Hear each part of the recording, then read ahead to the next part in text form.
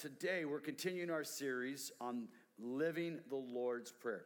Next week, Dr. Joel Hunter is going to be with us. You're not going to want to miss it. Come on, amen.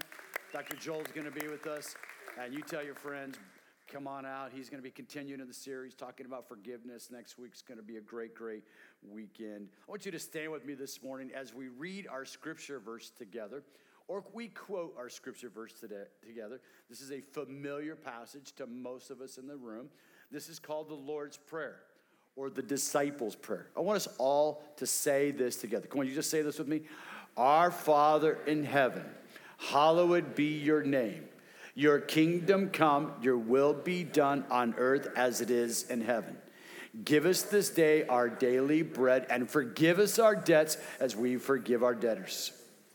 Lead us not into temptation, but deliver us from the evil one. For thine is the kingdom and the power and the glory forever. Amen. This morning I want to talk to you on this idea, living a life without lack. Living life without lack. Next week or so, small groups are going to be starting. And I want to encourage you today, if you've never been part of a small group, I encourage you, take that step.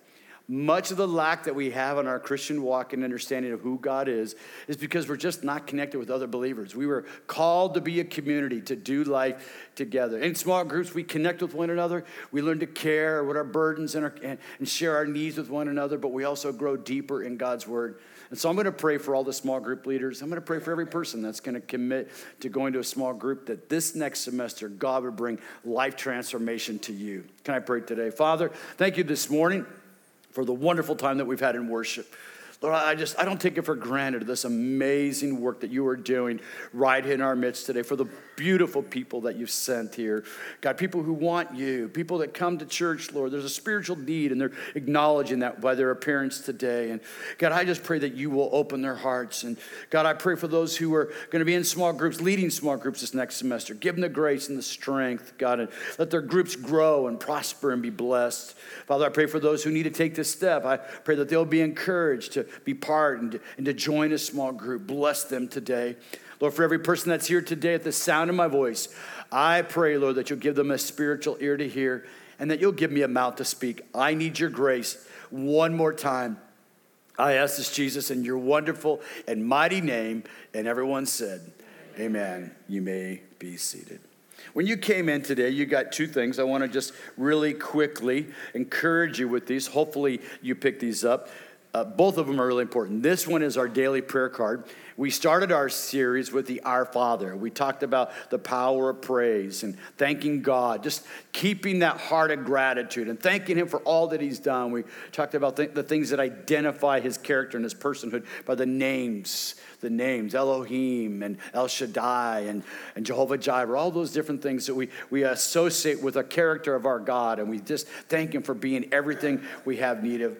Last week, we talked about his kingdom come and his will be done. In this prayer card here, there's actually a place for you to, as you're praying through this, you're saying, God, I pray your kingdom, your will.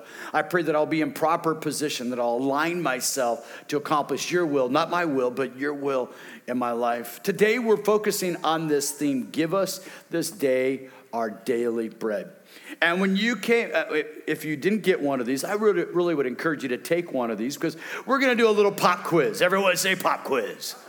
Well, this is about you, and only you can answer this question. So I got a few questions that I want to ask you this morning, and you're going to give it a simple yes or no.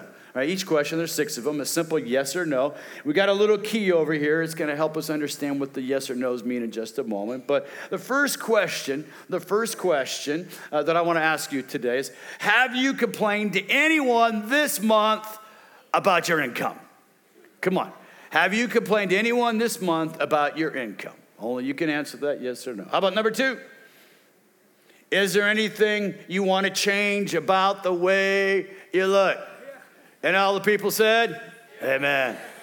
Oh, come on, look in that mirror every time, man. I want to sew it back in there. I'm not going to do it. I'm going to be here next week, and same guy. But I'd like to change that. Come on, right? All right, number 3. Have you complained about the weather this week? Hey. If you complained about the weather, listen, you live where? In Florida. And it's hot, and it's humid, and you're just this side of hell, all right? So own it. Own it. You live in Florida. All right, people complain all the time about the weather. Don't complain about the weather. Number 4, have you purchased anything on credit recently that you know you'll not be able to pay by the end of the month? Ooh. Ow. Ow. Number 5. Number 5. Do you believe your life will really begin when the right man, when the right woman comes along? Do you really believe your life will begin? Number 6. Do you lose your religion when something breaks or you have unexpected trouble? Ooh. Ow, ow, ow. All right, let's put our little key up. Let's see here. All right, if you score 4 to 6 yeses, you might be an unhappy person today. You might be lacking contentment. You might have lack in your life. If you got 3 to 1, you may generally be content, but there's some areas that you need to grow in.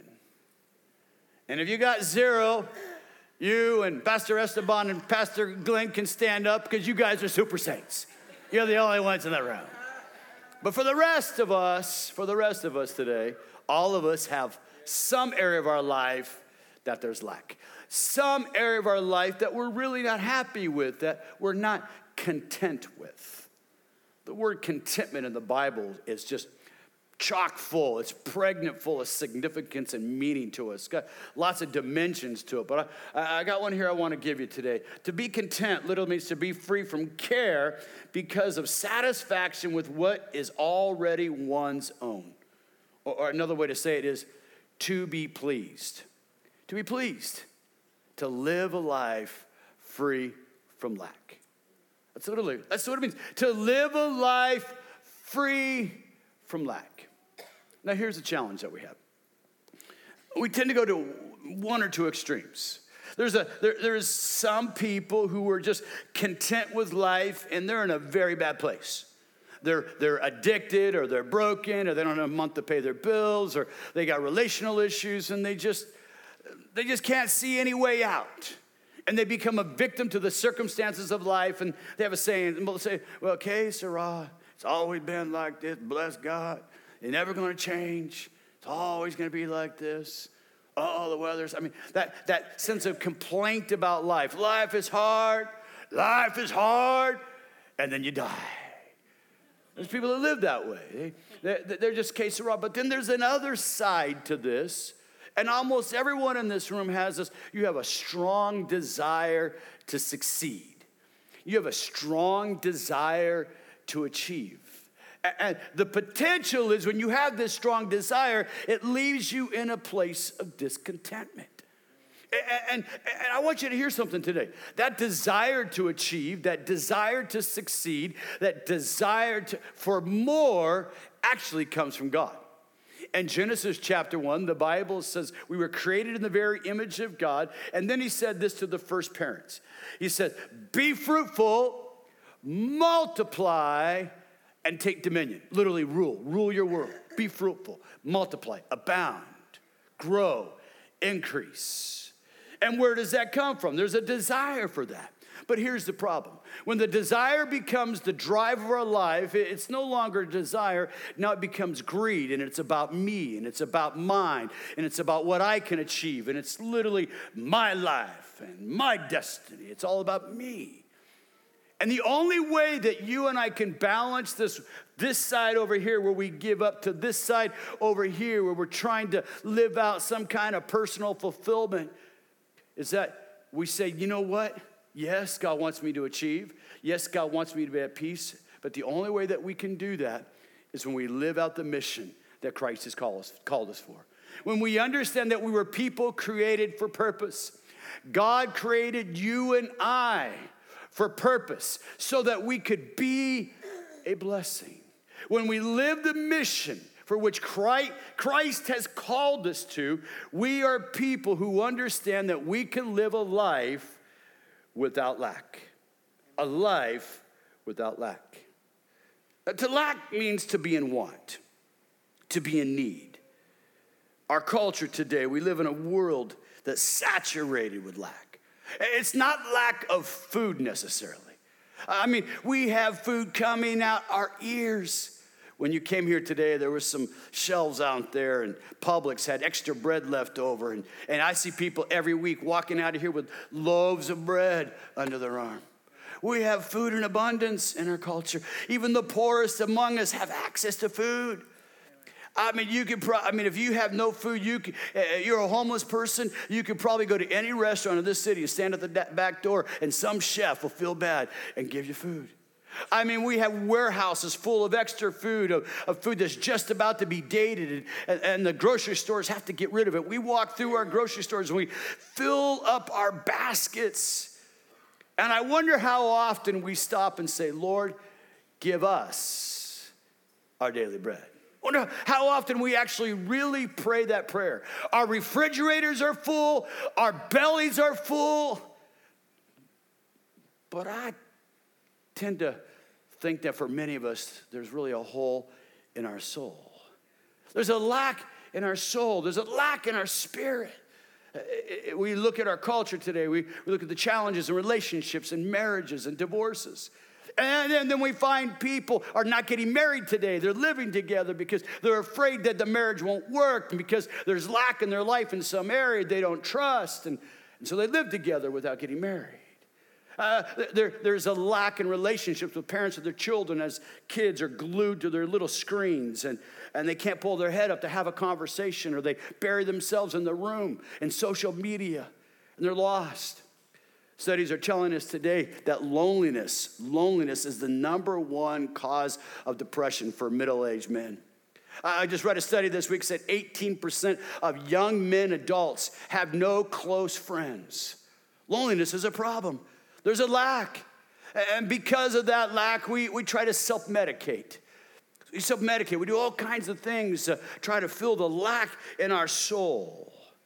We have lack in friendships, relationships. We have lack in our relationship ultimately with God. But here's the thing. When Jesus teaches his disciples to pray, he starts this prayer with, give us. You know what that says? God is saying to us that he wants us to put our lives in a place of total dependency on him. The way that we live a life without lack is that we keep ourselves in a place of total dependency. That's what we're saying. We're saying, God, I'm dependent on you. God, I need you today. You see, when we place ourselves in that position, we are keeping ourselves from thinking that it's all up to us. Jesus taught this in Matthew chapter 6. Jesus taught this in Matthew chapter 6 when he's teaching the disciples how to pray. But I want you to see something. Jesus goes back.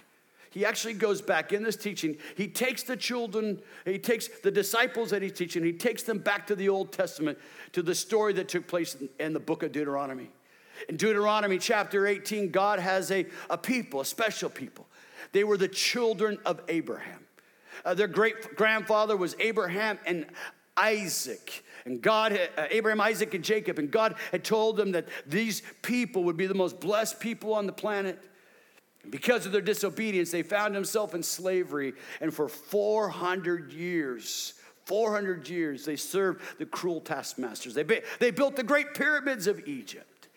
And after 400 years, their cry went out before God, their cry for freedom, their cry to be liberated from this captivity. And God raised up a deliverer by the name of Moses. And Moses comes to them, and he's reminded them. They're out here in the wilderness, and he's reminded them of the promises of their God. And he says these words to them in Deuteronomy chapter 8. He said, he fed you in the manna. He fed you with manna in the wilderness, a food unknown to your ancestors. He fed them 40 years. They were hungry, and they lacked, and God provided for them.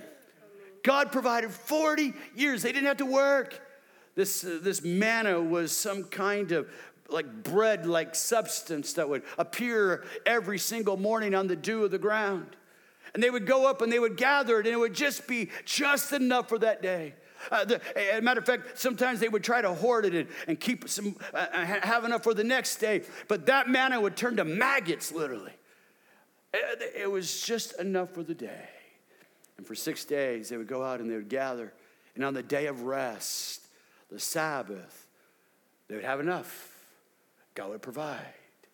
He said, listen, he says, for 40 years you were in the wilderness, a food unknown to your ancestors. And the reason he did this was to humble you and to test you for your own good. He did all of this so you would never say to yourself, I achieved this. I built this building.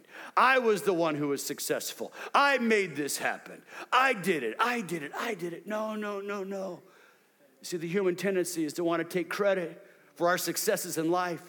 And what I've discovered that when we want to take credit, we either become a hero or we become a zero.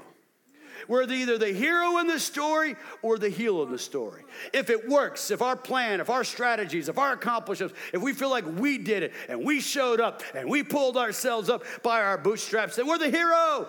I built this company, bless God. But if we fail and life doesn't work the way that we think it should, then we feel like a heel. You see, we put so much pressure on ourselves to succeed. And exactly what God says don't do. He said, you'll say, I have achieved this wealth with my own strength, my own energy, my own power, my own ability, my own smarts, my own education. But remember the Lord your God. He is the one. He is the one who gives you the power. He is the one who gives you the ability. He is the one who gives you the power to be successful. As a matter of fact, one translation says he gives you the power, the ability to create wealth. You know why? Because God wanted them to be a blessing. The wealth, the increase was never about them. It was always about God channeling his blessing, his love, his goodness, his provision, everything that he represented of who he was. He wanted to get it to his people, and then he would get it through his people, and they would be a blessing to the whole world. And that's exactly what God wants to do for you and I today. God wants to get it to us so that he can get it through us so that we can live a life of blessing. It's never just about us. It's never about our own needs. We either become dependent or become self-dependent. You see, when we say give us, what we're actually doing is we're putting ourselves in a position as a child. You know, every child is dependent on their parent. Every little baby, come on, a baby couldn't eat unless their parents gave food to them. A child growing up wouldn't be able to meet their own needs. As a matter of fact, Jesus talked about the reality of heaven and his purposes and his plans in correlation to being a child. In Matthew chapter 18, Jesus is with his disciples, and he's teaching them about this kingdom reality. He's teaching about the kingdom of righteousness and joy and peace. He's teaching them about the abundant life, the blessed life. The life that only the Heavenly Father can give them. He says, okay, guys, I want you to understand this is what it's like. He said, it's like this little child that I have right here. He said, unless you change, unless you become converted, in other words, unless the way you change your way you think about who's your source and where your strength comes from and where your power and how your needs are going to be met, unless you change and become like a little child who just trusts. A little child just knows, they know, they believe, they have complete confidence. My boys, they're 24 and 29, and when we go out to dinner, they're 24, they're adults, and they have complete confidence that every time the check comes, Dad's gonna pay the bill. Come on, Dad's gonna pay the bill, because that's what dads do. You have a heavenly Father. Come on, he knows what you have need of. Unless you become like a little child and say, God, give me today. God, give me what I need. You'll never enter the kingdom of heaven. Wow. You will never enter into a life of peace and joy and fulfillment and purpose and meaning. You'll never enter that kingdom. Never. This is so important. This concept of dependency means like we're like a child. We're taking self off the throne of our heart, and we're allowing God to rule at the throne of our heart. I love this one guy that I'm reading. He says, in our relationship with God, he said, we're all like infants, hitchhikers, waiting for grace, beggars in need of a handout. To be human is to be in need. All of us here today have need. All of us in this room have something that we can't fix. A relationship with a child. Come on. Some issue at your work. Maybe a marriage issue taking place in your family right now. Maybe it's financial provision. I mean, Jesus is speaking materially. He is speaking about daily bread. Oh, but it goes way beyond that. Maybe we have thinking. Maybe we have addictions. I mean, all of us in this room have some place in our life where we are in need. And God does that. You know why? Because it keeps us dependent on him. So how do we do this life without lack? The second thing that needs to happen, and I lost my little blank. The second thing needs, you can put that right in your little blanket. The second thing is that God wants us to live a worry-free life. Live worry-free. Give us, God, I'm dependent, this day. Not tomorrow's bread.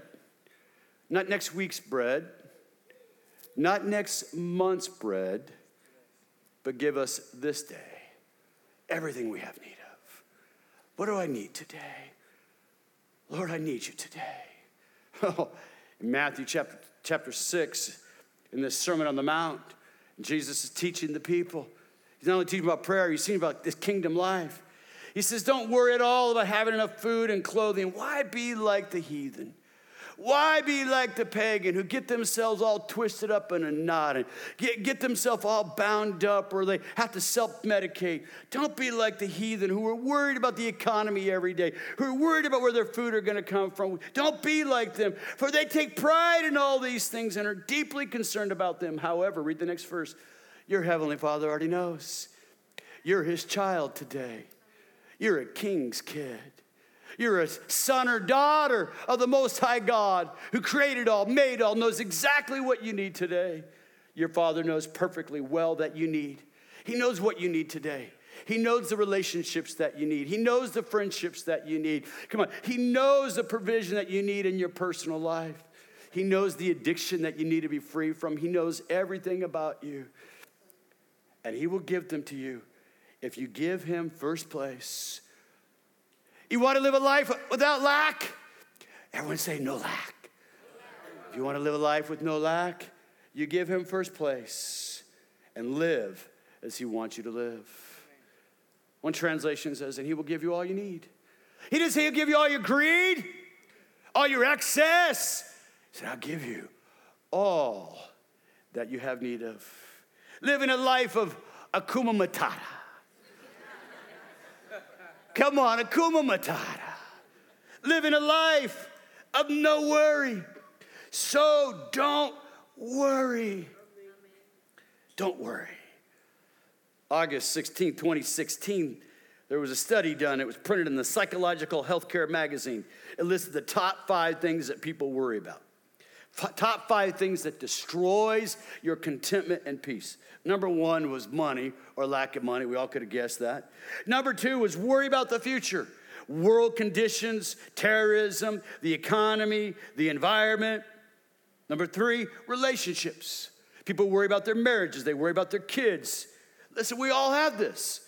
And my son drove home from school the other night, and he drives down from Gainesville. And I got to tell you, the moment he told me he was leaving at 9:30 and it's dark, I get a little pit get in my tummy. He's 24 years old. He's a man, but I'm a dad. I want to worry. That's my natural tendency. It's our natural tendency. We worry about our health, a doctor's report. We worry about jobs. Someone once said that people live their lives crucified between 2 thieves. The regrets of yesterday on one side and the anxieties of tomorrow on the other. This concept of worry literally means to be torn apart, torn between 2 decisions. 2 decisions. Our body's over here, our mind is over here, and the result is that we live in tension. We live in tension. Corrie ten Boom was a very famous evangelist through the 50s and 60s and 70s in America. She was a woman that had experienced the Nazi Holocaust. She'd survived it. It's an amazing story. But I love what she said one time. She said, worry does not empty tomorrow of its sorrows. It empties today of its strengths. It empties your today of your strengths. And here's the problem.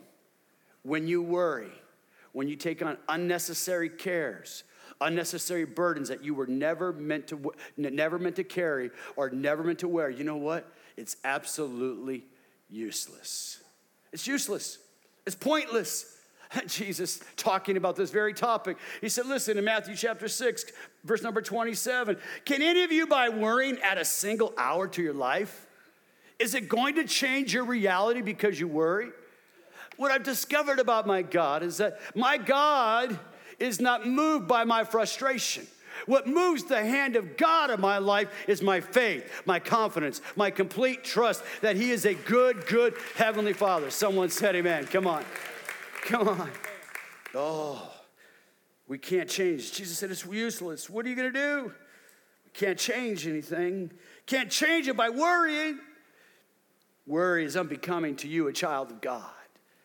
You're a king's kid today. You were built, created, destined by God to be an overcomer.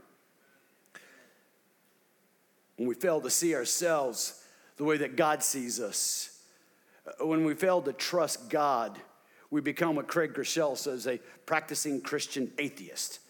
We believe that there is a God. Nobody has to argue out of our minds that God doesn't exist. We know that he's real. But our hearts tell a different story. We have a difficult time trusting that God is going to meet our needs. And so we live life on our own. We try to figure it out on our own. We try to do it ourselves. And so how do we overcome this? This day, how do we trust God this day? How do we do that? The first thing that you have to do is you cannot buy tomorrow's problems today. Refuse to do it. Refuse to buy tomorrow's problems today. Jesus said, live one day at a time. Don't be anxious. God will take care of you tomorrow. God's going to take care of it. Don't worry about it. You can strategize, you can plan, but don't worry about it. Don't carry it. My wife has been an excellent example to us as a family. She's had multiple challenges with cancer, and I shared with you guys last week that we're here. She was diagnosed just a couple of weeks ago with cancer, and it's really just, again, brought this whole reality of who our source and who our trust is in our family. Friday, she received a doctor's report, and at the bottom of the report, there were these words, worrisome. It actually was on the doctor's report, worrisome. I'm like, wow. I mean, when I heard it, I mean, you get a doctor's report and you know that you've got cancer. They've already diagnosed it, and then they had the word worrisome at the bottom. You can criticize and judge, but my first thought weren't happy thoughts. Come on. Oh, the joy, yeah. I had to make a choice. I had to refuse to buy tomorrow's problem today. And you know what? Immediately, we just stopped right then. I was down studying. I was at my hidden location studying for today's message. And we just prayed. And we said, Father, you're good. I immediately turned my prayer into praise. I began to tell God how good he's been to us and begin to thank him. And here's the deal today. The doctors have a worrisome report, but our God has another report. It's the report of being healed. Come on. Come on today. Someone give him a praise in the house. Folks, but this doesn't happen overnight. It takes training. It takes training. I memorized this verse recently with a couple of young guys in my neighborhood, and we're doing a small group Bible study. And the verse is 1 Timothy chapter 4, verses 7 and through 9, and it talks about don't have anything to do with godless myths and old wives' tales, but rather, and then Paul says, physical exercise is good or for some things, but training yourself for godliness is good for all things. Training yourself to be godly, to think right, to live kingdom life, to trust God to give us this day. Training your mind, because it starts here in the mind before it gets to the heart. But you begin to train yourself for godliness, which has promise. It has promise. It's a promise, both in this present life and the life to come. This is a trustworthy saying, worthy of full acceptance. Train yourself to be godly. Let me give you a little example. This is a fresh one. This happened last week. Last week, I did my first 5K. That's 3.1 miles. I remember when this guy in our church, Doug Wife course, Ken's first service, he challenged me to do this. I'm like, are you kidding me? Like, are you, like, you know, and they have these little apps now, from couch to 5K, like in 4 easy lessons, you know. So I load the app, and I start working on it. And fortunately, I had been in this kind of zone. I've been working on losing weight, and I did the Weight Watchers thing, and that was helpful. And I started running. And the very first time I ran, I got the 2.2 miles. Very first time, 2.2 miles. And my right knee gave me a bad word. My right knee wasn't going to participate with that run any longer, and it was some pain. And I realized that I'm going to have to train. If I'm going to do this right, I'm going to have to train. I have to exercise correctly. And I began to read about how to do that. And so over the next several weeks, I began to run and begin to grow in it. And I thought, 3 miles, wow. I mean, 1 mile. My age wanted 1 mile. That's one thing. 2 miles, but 3 miles. And then he starts casting vision for a half marathon. I'm like, are you kidding me? Let me just get to 3, you know what I mean? And so last Saturday, I showed up at a race down in Orlando, and I want you to see this picture here. This is me over here on your right. Can you see that picture over there on the right? I'm crossing the finish line. Now, let me tell you, I crossed the finish line, but I promised myself after I saw that picture, I'm never crossing a finish line looking like that again. My next finish line, which is coming up in just a couple weeks, it's going to be one of these. I'm going to have the biggest smile on my face. But I want you to see something. This is really what happened. This is a photo finish line image here. This brother, right, I don't know who this guy is, but he's number 1224. He came up from behind. That last 10th of a mile, he saved his energy, and he came up. And I could hear somebody coming up behind me, and this joker passed Doug and I at the finish line. Now, I want you to see. Now, Doug, he's the runner. He's run, 20 marathons, and he runs. You know, he rolls out of bed, and it's a 5-mile run kind of thing. You know what I mean? Look at him cross the finish line. He's like waving at everybody. His wife's over there, Laura. Hey, guys. Yeah. You know what he's been doing? Doug's been training. I just started. And some of us here today, we're just starting in this journey of faith. And you're training. And you're learning, and you're growing, and that's okay. But what God wants you to do, God wants you to learn to depend totally on Him. Totally, come on. And then you just take one day. Take today. Don't buy tomorrow's problems. The next thing you have to do, so you don't buy tomorrow's problems, and that's a choice that you make. You choose to train yourself for godliness. But the second thing is you have to learn to give God those problems every day. You have to learn to give them to Him. Give them back to Him. Do you not think He is big enough? Do you not think the God who spoke the worlds into existence? Do you not think the God that Jesus said when the birds of the air fall to the ground, He hears? Do you not think the God who made it possible for the creation itself to self-regenerate and take care of itself, do you not think that God is able to take care of you? And Peter, talking about this reality, he said, cast all your cares. Come on, say cast all your cares. Cast all your cares, all your anxieties, all your worries, all your fears, all your concerns, once and for all, for He cares about you. Your Heavenly Father cares about you with the deepest affection. And He watches over you very, very carefully. Do you believe that today? Amen. Give us this day, today, Hakuna Matata, no worries. Come on, I just watched that, but that's good. That was a good movie.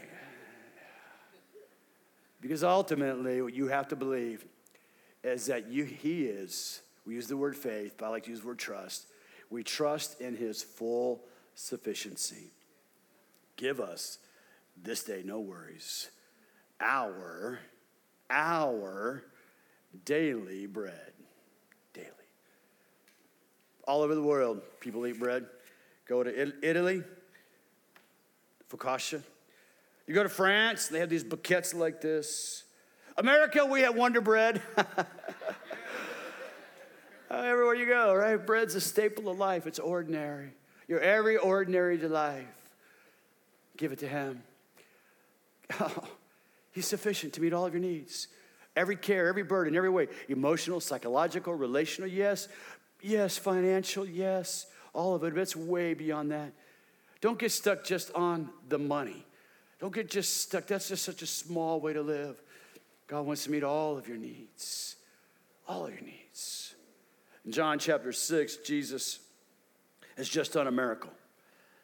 It's an interesting miracle because one of the greatest miracles of the Old Testament, beside opening the Red Sea, is one of the greatest miracles, and we read it in Deuteronomy 8, was that he provided manna for them. 40 years. 40 years, these little, some kind of wafer thing, it was sweet. They ate it every day. They seemed to like it, and they got tired of that. They complained about getting the bread every day. They wanted something else. And they said they wanted meat like they had back in Egypt, but in Egypt they never really had meat. It was just a lie. They were living a delusion. He sends them meat. He says, okay, you want meat? Who says, you want meat? I'll give you meat. I'll give you so much in your grocery stores, and I'll give you so much in your Costco's and your Publix and your Walmarts. I'll give you so much food. You throw it out and put it in dumpsters. You don't even feed the rest. I'll give you so much, but I will send leanness to your soul. Oh. And we live in a country that has so much leanness, so much brokenness, so much pain, so much meism and about me and self. No. He's our sufficiency.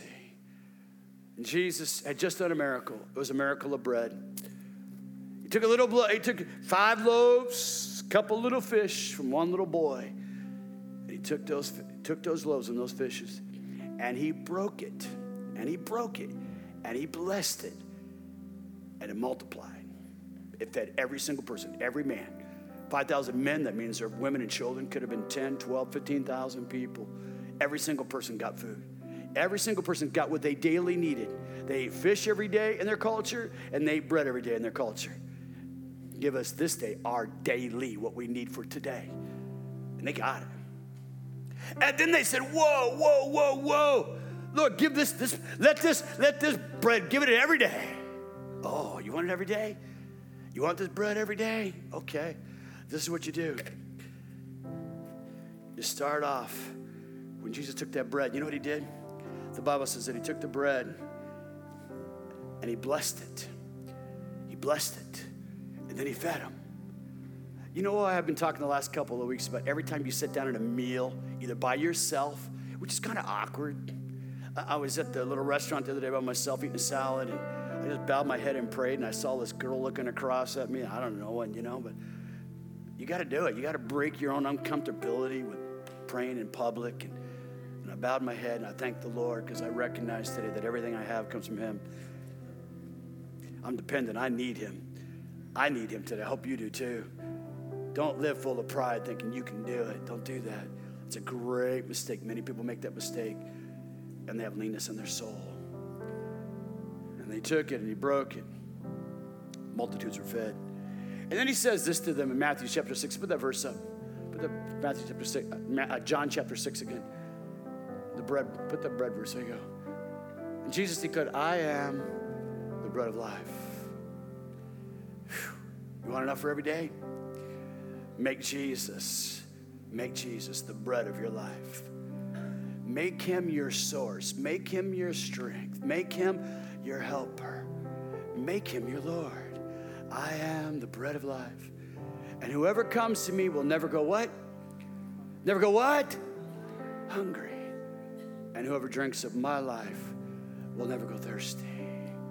A life of no lack. No lack emotionally. No lack relationally. No lack physically. No lack spiritually. No lack financially. Come to me, take my bread. Oh, not this stuff. This is going to perish. But his life that's eternal. It's forever. It's reality. And then later, not that long later, maybe a year and a half later, it'd be right before he would be crucified. Right before he'd be dragged through the street and mocked and spit on and beaten, made a public shame. Right before the Roman guards would place a crown of thorns upon his head and blood would drip down over his brow into the ground. Right before he'd be crucified on a sinner's cross, he would sit down and eat one last meal. And once again, it was about bread. Once again. And he said, listen, folks, remember what our Father in heaven did a long time ago for our forefathers when they came out of Egypt? Remember how he provided manna for them? That's what we're doing here when we're at the Passover table. Remember how they would take the lamb, that innocent lamb, that firstborn, they slaughtered and they took the blood and they posted it over the doorpost of their home. And every person that had the blood over the doorpost, that death angel that was coming that night to kill every firstborn in the land of Egypt, that death angel would pass over them. Remember that? That's me. That's me. He said, as often as you do this in remembrance of who I am, of what I did. You had a cup. Hopefully you received a cup. If you didn't receive a cup like this when you came in, our ushers are here. She's waving a bucket. Hopefully a couple other ushers. If anyone needs, just raise your hand. There's some people here that didn't get them. Some people over here. I would just encourage you today, if you don't have a right relationship with the Lord, you can get right now. This is a great place to do it. But if you haven't made a decision today to follow Christ, this is for believers. This is something that's very spiritual and very sacred. For 2,000 years, believers have done this. We've gathered together. And the Bible says that they did koinonia. It was such a powerful thing for the early church that at the very beginning, they would do it every single day. Every time they gathered together, every time believers, and they gathered together every day and they would encourage one another. And they'd pray for one another. And they'd read the scriptures to one another. And they would do this, exactly what Jesus said. As often as you do this in remembrance of me, take and eat. For this is my body, which is broken for you. I want you to take this little piece of bread right here. You know what this represents for you today? This represents his life. He's your source. This represents today that you are dependent on him and only him. He's going to meet all of your needs. I want us to take just a moment, and I want you to close your eyes. And I want you just to thank the Lord today. I want you to thank the Lord for being your daily bread. Lord, give us. We're children. We need you today. We thank you that you provide everything I have need of in every dimension of my life. You are the bread of life. Jesus, you are that bread that came down from heaven. Whatever happened that night, Lord, I don't know what happened in that room, but that power, that reality of that exchange that they took that night when they took that Passover meal, it was so real that for thousands of years, believers have done this as an identification of being in a relationship with you. Whatever happened that night, whatever reality became real, you, the bread of life, become our bread today. And Father, I acknowledge today that I have lack in my life. I have times, Lord, that I've worried or feared about things that I shouldn't worry about. Lord, I have times in my life that I haven't thought right thoughts and haven't trusted you, and I ask you to forgive me. Like David of old, God, I said, search me, O God, and see if there be any crooked way in me. But create in me a clean heart, O God, and renew a right spirit today. Jesus, I thank you that as we as a church family, we take this bread, we eat of it today, we're identifying with you and your life. And we say thank you for being our source. Thank you for being our sufficiency. And in the name of the Father, and of the Son, and of the Holy Spirit, we now break the bread of life. Let's break the bread and eat together. And in the same manner, the Bible says that Jesus took the cup. There was an old covenant. It was an old way of doing things. The blood of lambs and bulls and goats. No longer, folks. No longer. Sacrifices that the Jews would make in the Old Testament times would no longer be sufficient to cover your sins. Would no longer be sufficient to provide access to a relationship with the Heavenly Father. It was now only through the blood of Jesus. You see, every drop that went to the ground, every bit of blood that poured off his back, he did it for you. The writer of Hebrews says, without the shedding of blood, there's no forgiveness of sin. And Jesus gave his life so that you could have life. Exchanged his life for your life so that you could become in right standing with God today. That's what he did. He loves you. There's something powerful in this cup. It represented the forgiveness of sin. Death is no longer got a hold on you. You're now a child of God. That resurrection power, reality of everything God is and who He is to us today is available for us today because of this blood. Just one drop. Just one drop forgives all my sins. Just one drop forgives all my diseases. Just one drop makes me whole in His sight. So we take this cup today.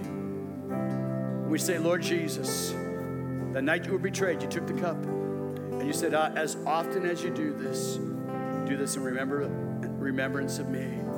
And so we drink of this cup in the name of Jesus. Let's receive all that He has for us today as we drink together. His name is Jesus, my Savior's cross. Holy Spirit, right now in this moment, I come set bring the sinner bring free, sufficiency, hope bring love. has Come on, an let's stand together end. in the church. His name is Jesus. Come on, let's stand together, let's Oh, worship our Christ King.